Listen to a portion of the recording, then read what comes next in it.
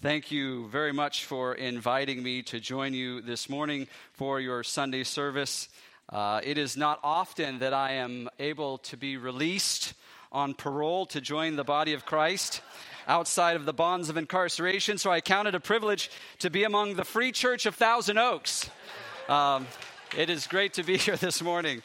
For those of you that do not know me, I am a pastor employed full-time by the state of California, working as a chaplain in the California Department of Corrections and Rehabilitation's Division of Juvenile Justice at the Ventura Youth Correctional Facility. And it is my joy to daily go behind the razor wire of this institution and to preach and to proclaim Christ, to counsel the youth incarcerated there in the truth of God's word, and to build relationships with these young men and these young women who are responding to the wooing of the Holy Spirit as he draws them to Christ, and they are then reconciled unto God.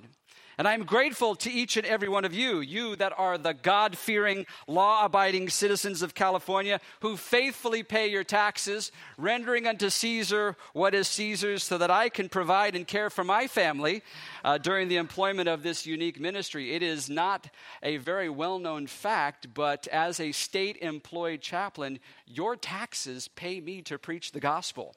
And believe that or not, don't you dare go out and spoil this gig I got, all right? It is a great gig. No, seriously, I am very grateful for the ministry that I have. The DJJ, specifically the Ventura Youth Correctional Facility, is charged with the custody and the care and the treatment and the rehabilitation of many of the most abused and then, unfortunately, by consequence, now criminally active and violent youth in the state of California.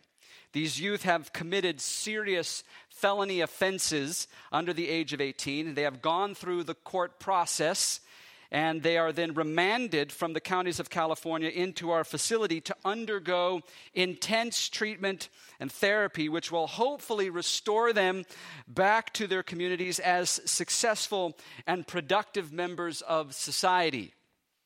And while we know that even the best intentions of well-meaning men and women are nowhere close to being able to completely change and transform these youth into healthy individuals, I have had the opportunity for the past 18 years to see firsthand the power of God as many of them are brought to repentance and saving faith in Jesus Christ. And then because of the full-time nature of my employment there, I have been able to participate in their maturity and in their growth in grace.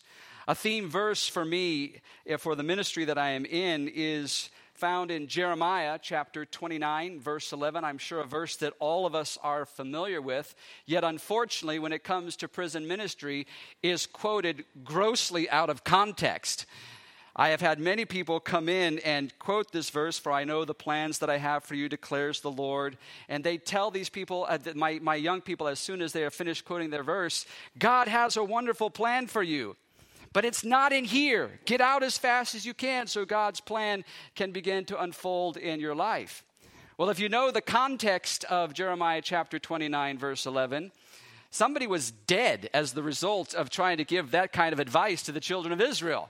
A false prophet by the name of Hananiah came and to the people that were in exile said that he had received a prophecy from the Lord that they were only going to be there for 2 years, which meant that they could literally sit back on their haunches and ride it out without having any real opportunity for change or even need to change or any desire to change. And so Jeremiah comes, having received the true word of the Lord, reprimands Hananiah. Hananiah dies as a result. And then Jeremiah writes a letter to the children in exile and says, listen to me. While you are there in exile, I want you to build a house, plant a garden, eat the fruit of your garden, find a wife, get married, have children, find spouses for your children, pray for the increase and the blessing of the city in which you are in exile. For in its blessing you will also have blessing. For I know the plans that I have for you, declares the Lord. And the plans that the Lord had for the children of Israel began in their incarceration, in their exile. And so I desire to see my young people, who can be with me anywhere from 3 to 5 to even 8 years, to use this time to grow up in all things that pertain to life and godliness in Christ Jesus. That is my desire as I am there each and every day. And to this end, I am also able to invite and coordinate many churches and brothers and sisters in Christ to join in this ministry. And I am so grateful for many from the local churches here in Ventura County who have come out to engage in this gospel ministry. There have even been some from this church who have come out in the past. A group of your elders came out a while back and toured the facility. We're able to see more about the opportunities for all of you to participate in what we do there. There's one special group of faithful volunteers, though, that come out regularly each Sunday morning and join our chapel services, and I just want to give a special shout out to them, and that is my wife, Dina, and our 2 children, Gia and Vincent. Dina married me and immediately was locked up and has been in prison ever since. 5-year-old Gia's first Sunday in prison was when she was 3 weeks old. And she has literally grown up there. She loves going into the chapel. She greets every single one of the guys when they walk in with a handshake. She lovingly refers to them as the guys. Not too long ago, we were asked to speak at another church on the outside. And as we were driving there, Gia asked where we were going. And I said, well, we're going to a different church. And she said, well, but what about the guys? She wanted to go see the guys. And so I'm looking for any of you that might fit that profile. I'll introduce her to you afterwards so she can feel like she saw one of the guys this morning. There are a few in here that look like they could fit that profile, Lance. And little Vinny, my little son, who now tomorrow will be 9 weeks old, is already a 6-week veteran of prison ministry. He is now growing up there as well. And having my family present inside and in the chapel every week has had a tremendous impact on the environment and the respect for the service. And my guys especially have fallen in love with my 2 children. I had one young man come up to me after a service, and he was just looking at Gia, and he said, Chap, is Gia still going to be coming to church here in the institution when she gets to be like a teenager? And I said, well, if I'm still here as a chaplain, of course, she'll still continue to come in. As a teenage girl, she'll come in here? Yes. He took my hand, looked me square in the eye, and says, if any of these guys try to mess with her at that time, you let me know, I'll kill them. And I think he meant it. They truly have come to love and respect my family. I'm grateful for that. In all of the excitement and activity that takes place within the facility, though, and the chapel ministry, the primary highlight for me is the preaching of God's word. I can think of no other encouragement with my youth or my engagement with my youth than that has had more impact on their life, has penetrated the hardness and the darkness of their souls than the living and active sword of God's eternal word as it is wielded by the Spirit through the foolishness of preaching.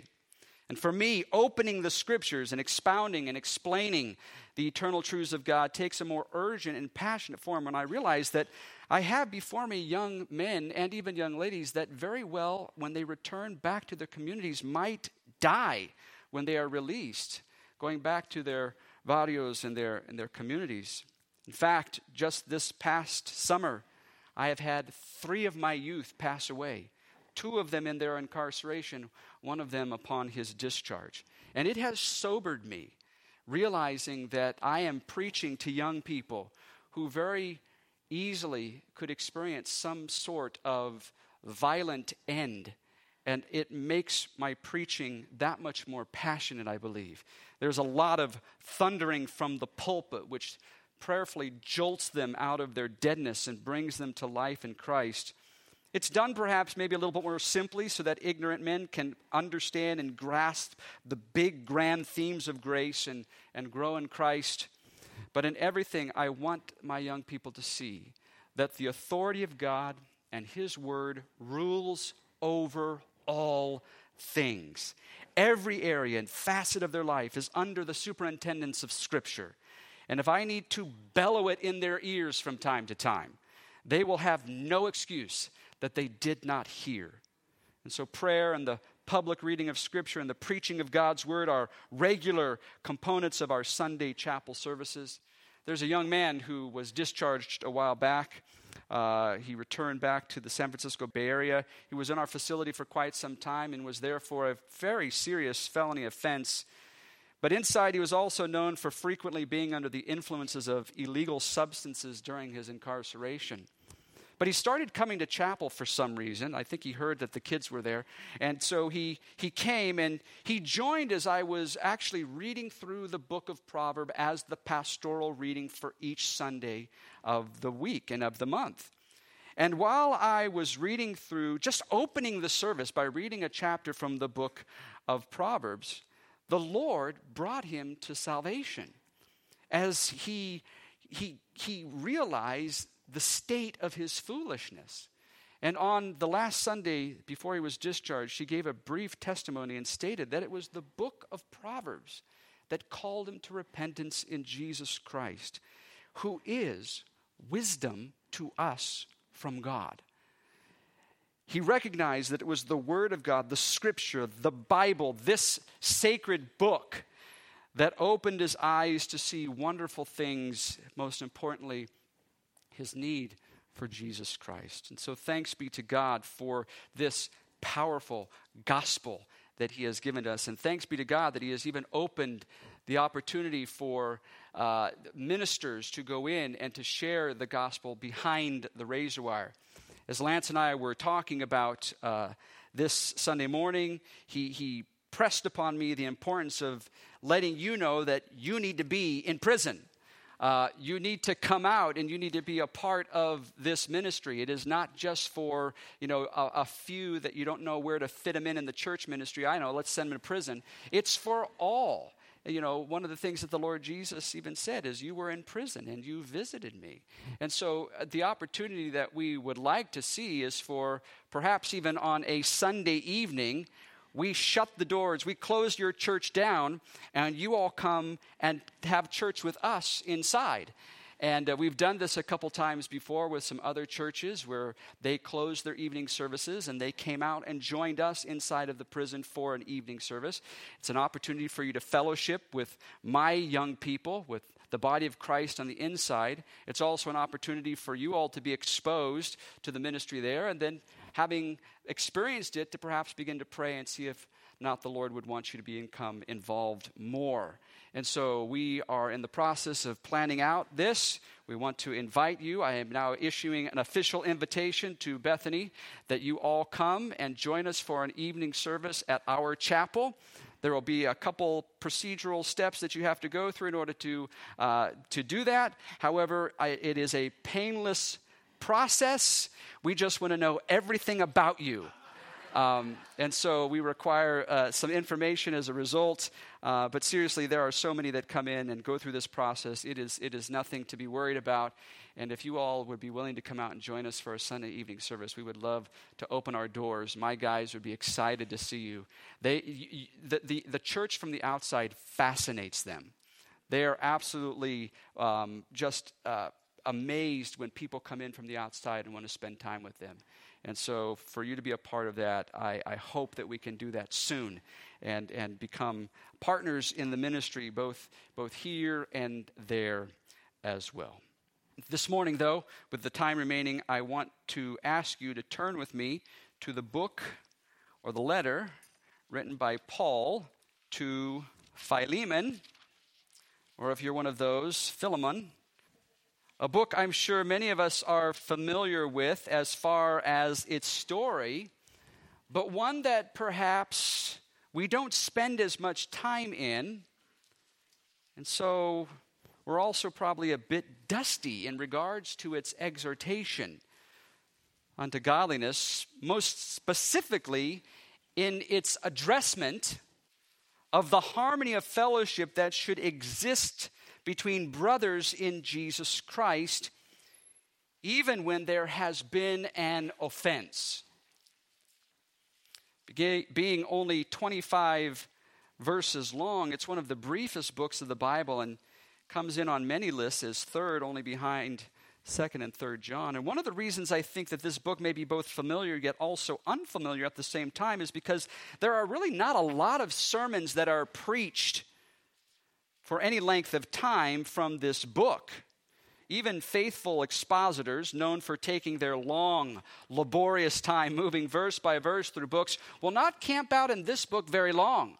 We're all familiar with the 50-year ministry of John MacArthur, and you contrast his 10-year, 298 sermon series in Luke with his very brief 4-week, 4-sermon series in Philemon.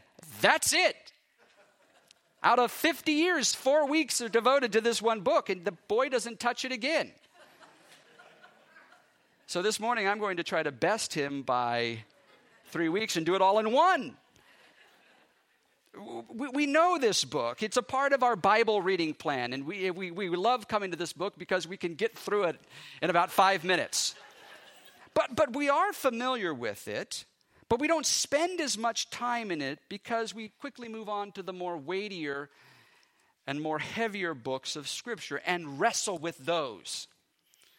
But I would venture to say this, and this is only because I personally have been reading and rereading through this book and thinking through this recently as I have taught it in a midweek Bible study in chapel, and also because of some personal experiences that I've been going through in my own life, that this book has much to say and to do with forgiveness and reconciliation.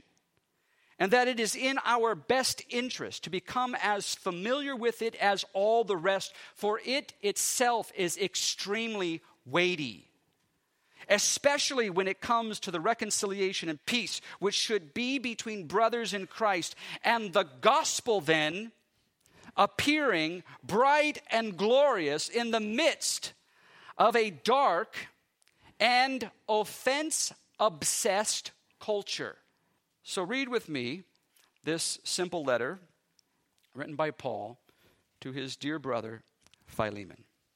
Paul says, "A prisoner of Christ Jesus, and Timothy our brother, to Philemon our beloved brother and fellow worker, and to Apphia our sister, and to Archippus our fellow soldier, and to the church in your house, grace to you and peace from God our Father and the Lord Jesus Christ. I thank my God always, making mention of you in my prayers, because I hear of your love and of the faith which you have toward the Lord Jesus and toward all the saints. And I pray that the fellowship of your faith may become effective through the knowledge of every good thing which is in you for Christ's sake. For I have come to have much joy and comfort in your love, because the hearts of the saints have been refreshed through you, brother. Therefore, though I have enough confidence in Christ to order you to do what is proper, yet for love's sake, I rather appeal to you, since I am such a person as Paul, the aged, and now also a prisoner of Christ Jesus. I appeal to you for my child, Onesimus, whom I have begotten in my imprisonment, who formerly was useless to you, but now is useful both to you and to me. And I have sent him back to you in person, that is, sending my very heart, whom I wish to keep with me, so that on your behalf he might minister to me in my imprisonment for the gospel. But without your consent, I did not want to do anything so that your goodness would not be in effect by compulsion, but of your own free will. For perhaps he was for this reason separated from you for a while, that you would have him back forever, no longer as a slave, but more than a slave, a beloved brother, especially to me, but how much more to you, both in the flesh and in the Lord.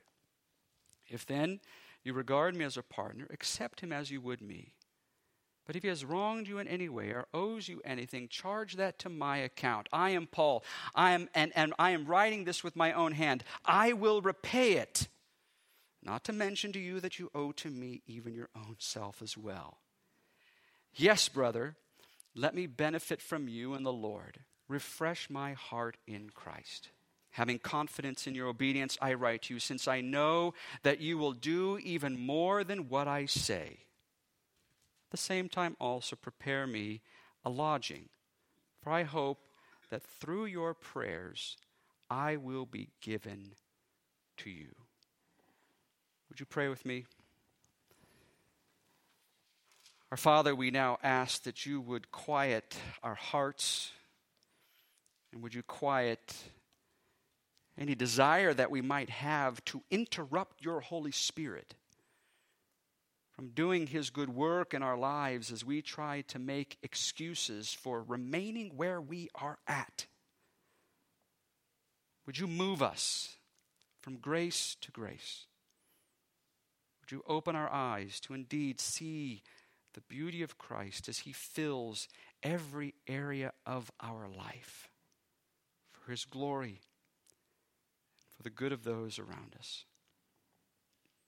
For it's in his name that we pray. Amen.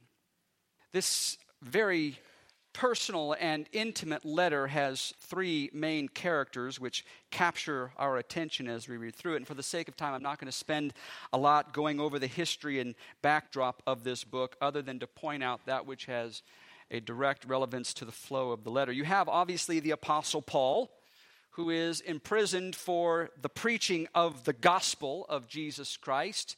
He has gone as a missionary into the world and is calling people to Christ and is willing even to pay the price for that by his own incarceration. You also have Philemon, who owes his own self, his salvation, his entrance into eternal life to Paul's gospel preaching, but is now the leader of a fellowship of believers that gather in his home along with his wife and son. And then you have Onesimus, this rascally slave who did much harm and wrong to Philemon, his master. And it's here that I think we need to just pause for a moment and briefly touch on the fact that the type of slave that Onesimus is referenced as here is not your lowly, typical of no reputation galley slave. Based on the type of offense that Paul writes Philemon about, and the serious concern that Paul has that Philemon not allow any root of bitterness to spring up and defile him, we can conclude that Onesimus was most likely a slave that was considered a part of the household. Even perhaps one that was trusted so much that he was considered a part of the family. Onesimus, the slave, as was common during that era, especially with this type of a household, had access not only to the wealth and material possessions of Philemon, but also had access to the family name and reputation, as he would represent his master on his behalf within the community. So the offense that we hear Paul recount back to Philemon is much more than just a lowly slave stealing some small, insignificant amount from his master and then running away. It is, in fact, a very enormous offense because it includes a very real betrayal of trust and confidence and even the potential for serious loss of face and reputation for Philemon. To have a slave that everyone thought was fully devoted to you suddenly stab you in the back and then abscond before you even had the chance to arrest him and hold him accountable and demand justice could be quite devastating to Philemon's stand in the community. However, as one of the characters in this letter, Onesimus too, while on the run from his master, had an encounter with Paul, who had preached the gospel to him, and he also has come to be born again. And so what happened to Philemon in his salvation has now happened to Onesimus as he has been birthed into the kingdom, and Paul now uses this common salvation to broker reconciliation between former master and slave, calling them now brothers. They share a common salvation, a new nature in Christ. And I have somewhat crudely outlined the message in this way. First, you have Paul just classically set up Philemon. Paul sets Philemon up to do what he is going to then, secondly, appeal for him to engage in. And then thirdly, you see Paul's personal investment into this process of reconciliation, followed fourthly by Paul's confident joy that Philemon will do all and even more than what he has encouraged him to do. And so to begin with, first you have Paul's setup. Very classically, he sets Philemon up for what he is about to request that he do. And really, this setup is absolutely brilliant of Paul, who, under the inspiration of the Holy Spirit, is going to appeal and request, and then not so subtly assume that Philemon will respond in a particular way to both the offense and the offender, in a way that will then give to those that are within the body of Christ an opportunity to see the gospel as having that much more beauty and power than they have experienced it ever before within their fellowship. And so Paul sets up Philemon in this way. Look at verse 4. I thank my God always, making mention of you in my prayers, because I hear of your love and of the faith which you have toward the Lord Jesus Christ and toward all the saints. And I pray that the fellowship of your faith may become effective through the knowledge of every good thing which is in you for Christ's sake. For I have come to have much joy and comfort in your love, because the hearts of the saints have been refreshed through you, brother. Paul, wholeheartedly and full-throatedly, if that is even a word, affirms and commends the genuine and sincere faith that is in Philemon. In fact, the faith and love that Philemon displays, every time Paul stops and thinks of Philemon, he cannot help but thank God through prayer for what he has been hearing and seeing take place in his life. Specifically in these three areas, Paul commends Philemon for his genuine love for Christ. Philemon is displaying in such a way a love for the Lord that there is no question about his genuine embrace of all that Christ is. We know and we've read many passages in Scripture which describe what true love for Christ looks like. And it is unlike what we often now see displayed in many of our contemporary Christian fellowships, where it's just this emotive love and syrupy affection that they have for Jesus. Jesus himself in his Olivet Discourse outlines very plainly what love for Christ looks like, and love for Christ looks like this: obedience. That is what love for Christ looks like, an embracing of all that he has said and commanded, and then doing it. Not just being a hearer of the word, but also then doing the word. And Paul is so convinced that the love of Philemon that he has for Jesus Christ is true because he sees the evidence of his obedience, his submission, and his surrender to the word of God. He has embraced his Savior so fully and so completely that he has no desire but to do what his Lord has commanded him to do. This is the love that Paul commends Philemon for having, a love which is seen through his obedience and surrender to Christ. But then secondly, we see Paul commend Philemon as he grows and increases and matures in the fellowship of faith and in the knowledge of every good thing which is in Christ Jesus. We see this referenced in verse 6. Philemon is being strengthened in power in his inner man to do the good work of God. And Philemon's growth in grace is profound. And Paul marks him as one who is to be admired, as an example of what true faith practically looks like, which then leads itself into the third commendation, Philemon's love and ministry and service to the saints. Philemon's love for those that gather in his home brings refreshment to the body as they are taught and counseled and exhorted and discipled and nurtured and cared for by his faithful devotion and dedication. He loves Christ. He is increasing in godliness, and so now he then loves the people. And Paul's description of what he is hearing about Philemon is really how all of us Christians should be described.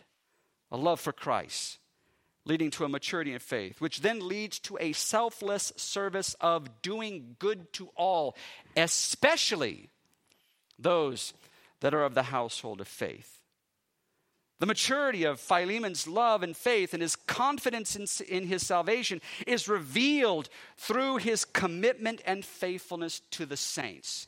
Let me say it again one more time this way. Paul describes the testimony he is hearing about Philemon as being this intense, genuine love for Christ without question. The evidence of which is growing as he becomes effective in fellowship, through the knowledge of every good thing which has been placed within him for the sake of Jesus Christ, which then flows outward in love for the benefit and the refreshment and the encouragement and the exhortation of the believers who are experiencing this love that Philemon has for Christ in real time and in very tangible ways. They literally are tasting and seeing that God is good as they are refreshed by Philemon. This is Paul's setup. Well, how is this a setup? Well, I'll tell you why this is the perfect setup. Because what Paul does next is basically look at Philemon and, to use perhaps some institutional language, don't you dare screw this up, fool. And leave a bad taste in the mouths of the saints, causing them to question the sincerity and genuineness of your love for Christ by holding on to an offense and becoming bitter. Don't tarnish the glorious gospel adornment you wear now with petty bitternesses as a result of vain offenses which will not even register on the Richter scale in comparison to eternity. And so Paul lays out, after setting Philemon up, with an appeal that he is going to make to him, that Philemon not forget his gospel reputation and he continue in love, both for Christ and for the saints. Look at verse 8. Therefore, though I have enough confidence in Christ to order you to do what is proper, yet for love's sake I rather appeal to you, since I am such a person as Paul the aged, and now also a prisoner of Christ Jesus. And I appeal to you for my child Onesimus, whom I have begotten in my imprisonment, who formerly was useless to you, but now is useful both to you and to me. I have sent him back to you in person, that is, sending my very heart, whom I wish to keep with me so that on your behalf he might minister to me in my imprisonment for the gospel. But without your consent I did not want to do anything, so that your goodness would not be in effect by compulsion, but of your own free will. For perhaps he was for this reason separated from you for a while, that you would have him back forever, no longer as a slave, but more than a slave, a beloved brother, especially to me, but how much more to you, both in the flesh and in the Lord. If then you regard me a partner, accept him as you would me. Paul, back in verse 8, quite simply sets aside his apostolic authority and does not order or command Philemon to do anything. But before we get to the appeal, we need to stop and we need to take particular note of how Paul prepares Philemon for this appeal, that reconciliation happened between him and his former slave, by identifying what he could have commanded him to do as being proper. It is proper.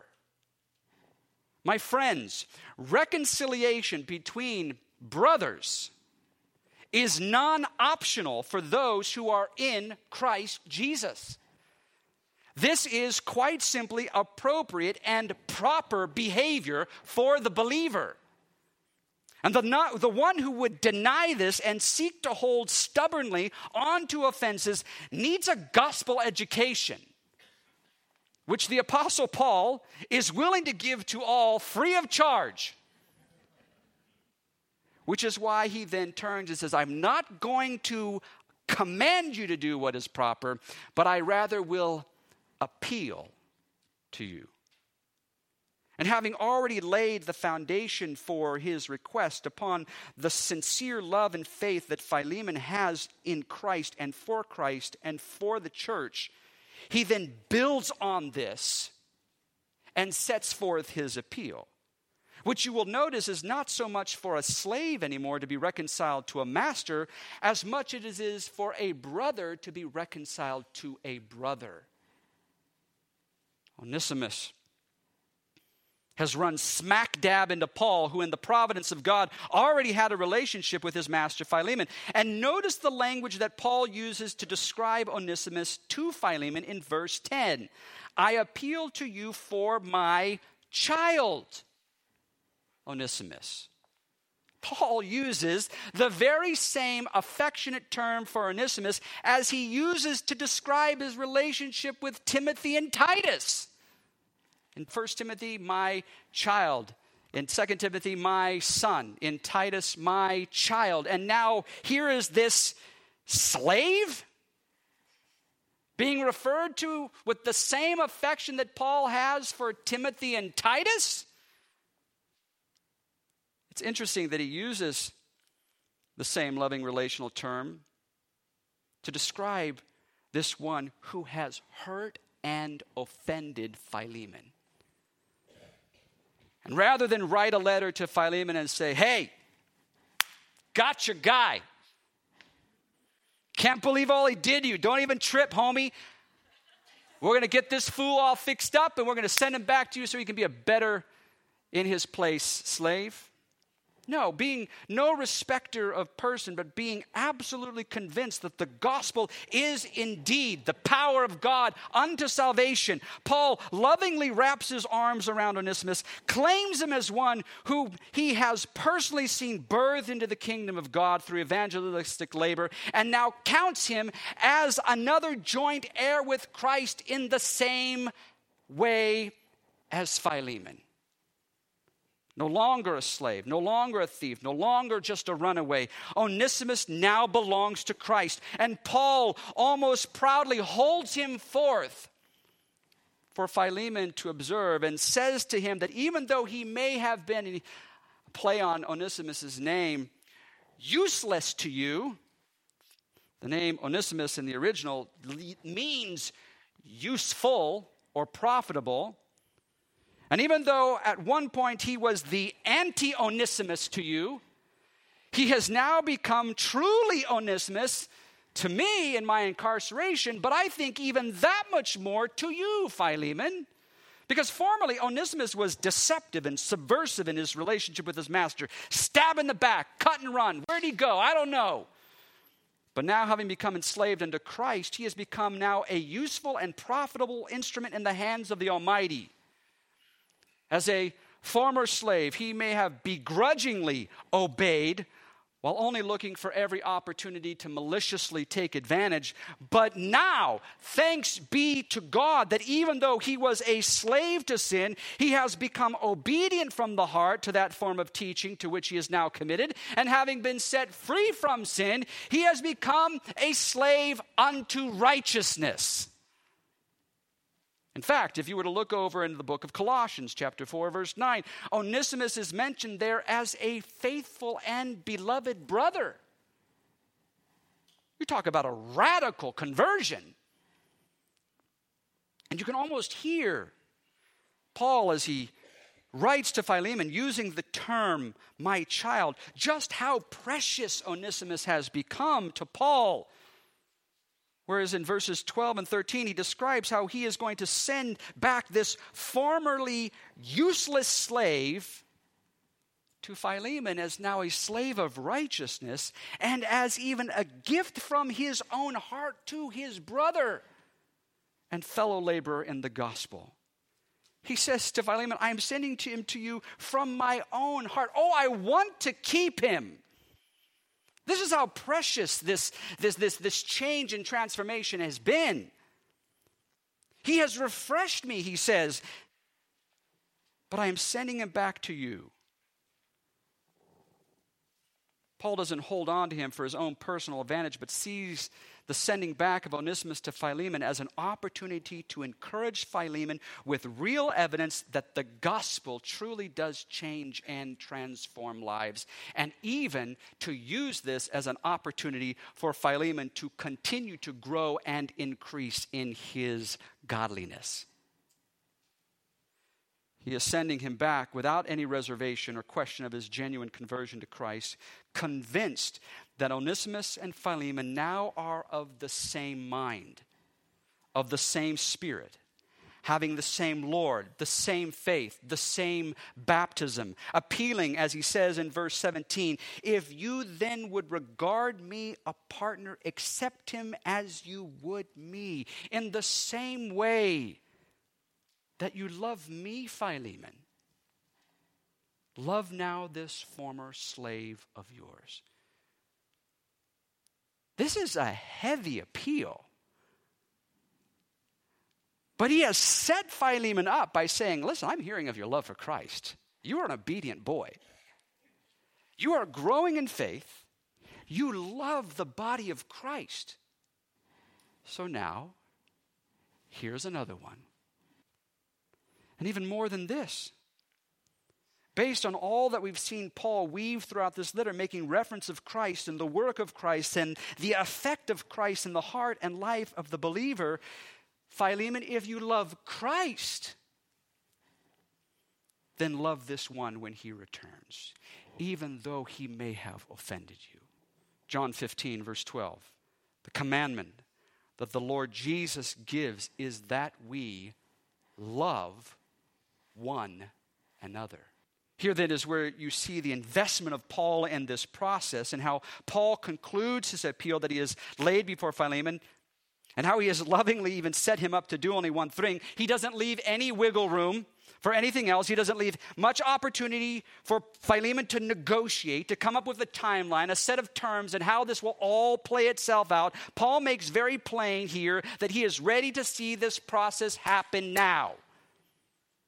The reconciliation that he desires to see take place between Onesimus and Philemon is not something for the future. Reconciliation between brothers is to be engaged in the present. And Paul states that he is willing, in order to see this process begin immediately, to personally invest in it right away. Look at verse 18. But if he has wronged you in any way or owes you anything, charge that to my account. I, Paul, am writing this with my own hand. I will repay it. Not to mention to you that you owe to me even your own self as well. I mean, do you see the gospel beauty of Paul's sincere desire to see these two men joined together in Christian harmony? Paul personally is prepared to underwrite the entire reconciliation process. He is prepared to invest into the restoration of relationship between Philemon and Onesimus through the expenditure of his own limited resources. And he's ready to give generously in order to see this happen now. Not at some future date, Philemon, once you've figured out how you feel about this, and you've had time to stew in your offense. No, let's do it now. Philemon, if there are any hindrances or roadblocks which would inhibit you from freely receiving Onesimus back as a brother, I am willing to pay and remove those from out of your way. He's a third party Badinsky. But he is willing to pay into this process. And here, I think, is where you see the blessed work of a peacemaker. Paul himself, recognizing that he had a debt too big to be paid, yet he has received pardon from God through the personal expenditure of the precious blood of Jesus Christ, which has now removed any obstacle hindering him from being reconciled unto God. And he sees himself now as being thrust into the ministry of being an ambassador of reconciliation because he himself has been reconciled unto God. And yes, he is inviting people to also be reconciled unto God. But that reconciliation also mandates the importance of being reconciled one to another, thus fulfilling the law of Christ, that we love one another. That's Christ's law for the church. And so Paul is willing. Let me pause there for a minute. If you want to be a legalist, camp on that law. to love one another. That was not in my notes.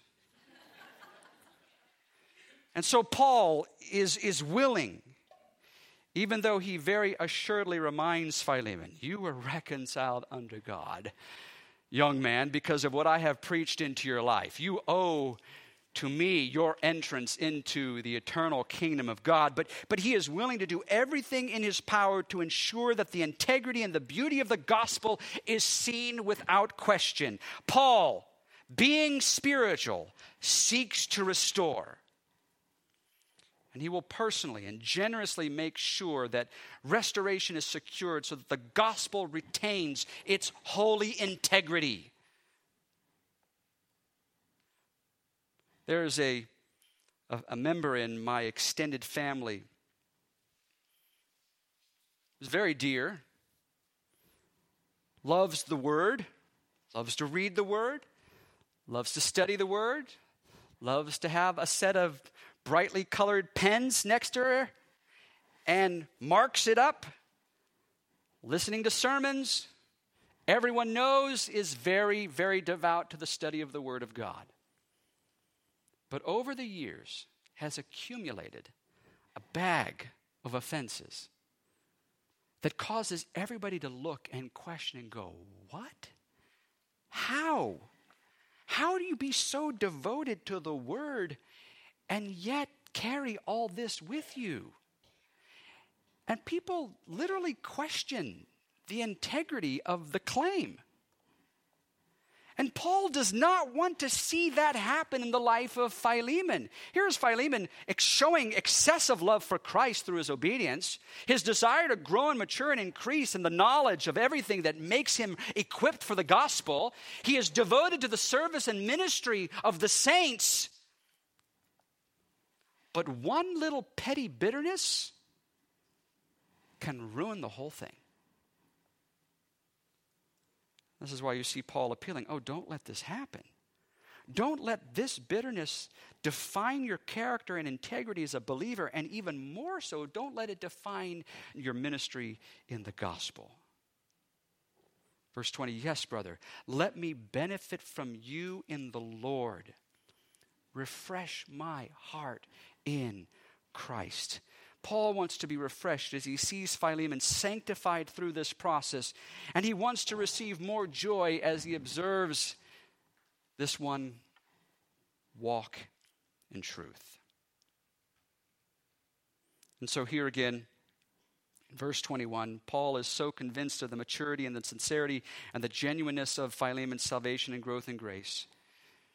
Paul sets Philemon up at the beginning, but he does so because he knows who Philemon is, and he comes around full circle, and he affirms again that his setup was correct by saying that he has confidence in his obedience. I'm writing to you since I know that you will do even more than what I say. Rather than do the bare minimum and just simply grunt upon Onesimus' return. Okay, so you're a Christian now? All right, let's see how it plays out in your work as a slave. Get back to work. No, rather than this, Paul is convinced that Philemon will go above and beyond and out of his way because Philemon's gratefulness unto God for his salvation is rich. And out of that gratefulness, he is also grateful then for those who have personally invested in his growth in godliness. He loves Paul. So when this former slave returns, he will gladly and with great joy throw open the doors of his household church and welcome his former slave into the family and the household of God as a brother. And just for a little bit of humor, look at verse 22. I think Paul sets Philemon up again, maybe with a little twinkle in his eye. At the same time, also prepare a lodging, for I hope that through your prayers I will be given to you. I have to say, I did not receive this from the Lord, brother. But who do you think this room or lodging was actually used by? If Philemon was to receive Onesimus back as if he was receiving Paul himself, I'm just wondering if this might be Paul's way of quietly hinting, hey, make sure Onesimus has a nice place to stay when he comes back home too. Isn't that what you see in the picture of the prodigal son? Runs away, stabs his dad in the back, wastes it all on riotous living, finally comes to his senses, remembers the goodness of his father, comes back. I'm not worthy to be your son, make me a slave. And the father lavishly welcomes him back. The reconciliation that you see there is amazing. Puts a ring on his finger, a robe on him, and says, the one that is lost has been found. What a beautiful picture this is. One that we need to look at frequently. Take a screenshot of this. Put it up on the refrigerator, maybe on the mantle. Look at this often. Because we are so quick to hold on to things that can creep in and cause us to question about people, cause us to avoid others, cause us to look across the room, maybe even look across the sanctuary and go, ugh. Cause us to carry little offenses, little bitternesses that can taint our interactions with others. Listen, the fellowship that we have as the body of Christ should be sweet. There should be no bitternesses. There should be no tinge of sourness in what we do with each other. And even in the event where something truly tragically offensive happens, the offense that Paul makes reference to between Onesimus and Philemon is quite serious. Nevertheless, as a third party, he was willing to personally get involved with that process, spending of his own resources, because he wants to see reconciliation happen. This is of the utmost importance within the body and fellowship and harmony of the saints. Because when this happens, the gospel is seen as worthy of being adored. Jesus Christ is worshiped as the one who does what the world says is impossible, taking a slave and a master who are at odds with each other and turning them into brothers who have the same mind, preferring one another in love, not thinking of themselves as more highly than they ought. You know, as I was studying this passage, it was interesting how many times I kept turning back to Galatians from time to time. There really are some striking parallels, at least for me, between Paul's firm rebuke of the legalistic Galatians and his gentle appeal to Philemon. Both have themes of reconciliation and restoration between brothers and sisters in Christ. And we don't have time to go through this with you this morning, but if you remember, take some time this afternoon and read through the book of Galatians during your quiet time. But I'd like to close this message with some application. Application which comes directly from Scripture. Turn to the book of Galatians. Paul, under the inspiration of the Holy Spirit, lays out some very practical behavior that the church should often be reminded of, which will assist in the reconciliation of brothers and even protect from allowing future offenses to boil over into these festering bitternesses. So if you'll permit me, I'd like to lay out application directly from Paul himself and how we should interact with each other. Keeping in mind that even though he has the spiritual authority to command us to do what is proper, receive this as an appeal. That in the same way we love Christ, that we then love one another. Galatians chapter 5, verses starting with verse 22. But the fruit of the Spirit is love, joy, peace, patience, kindness, goodness, faithfulness, gentleness, self-control. Against such things there is no law. Now those who belong to Christ Jesus have crucified the flesh with its passions and desires. If we live by the Spirit, let us also walk by the Spirit. Let us not become boastful, challenging one another, envying one another. Brethren, even if anyone is caught in any trespass, you who are spiritual, restore such a one in the spirit of gentleness. Each one looking to yourself so that you too will not be tempted. Bear one another's burdens and thus fulfill the law of Christ. Or if anyone thinks he is something when he is nothing, he deceives himself. But each one must examine his own work, and then he will have reason for boast in regard to himself alone, and not in regard to another, for each one will bear his own load. The one who is taught the word is to share all good things with the one who teaches him. Do not be deceived. God is not mocked. For whatever a man sows, this he will also reap. For the one who sows to his own flesh will from the flesh reap corruption. But the one who sows to the Spirit will from the Spirit reap eternal life. So let us not lose heart in doing good. For in due time we will reap if we do not grow weary. So then, while we have the opportunity, let us do good to all people, especially to those who are of the household of the faith. Verse 18, the grace of our Lord Jesus Christ be with your spirit, brethren. Amen. Would you pray with me? Our Father, indeed, how precious it is that we have been given this unique picture, a look at what gospel reconciliation looks like. I'm sure that many of us can think of scenarios or situations or settings or individuals even wherein we have allowed little things to creep in. But Father, I pray that you would stir up within each and every one of us a love for Christ.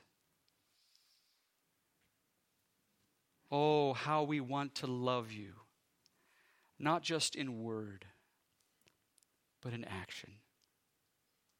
We want to grow and increase in godliness.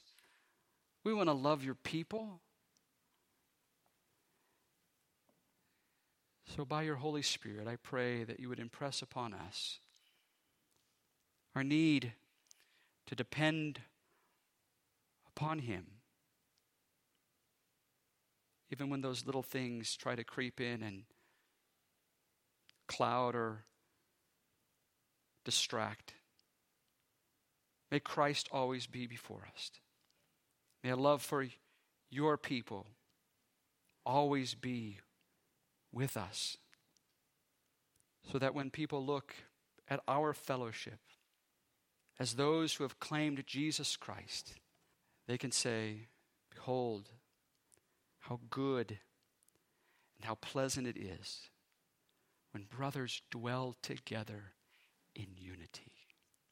May we be refreshed by one another as we see each live in light of the gospel. And may indeed it be for our good and the glory and exaltation of Jesus Christ, in whose name we pray. Amen.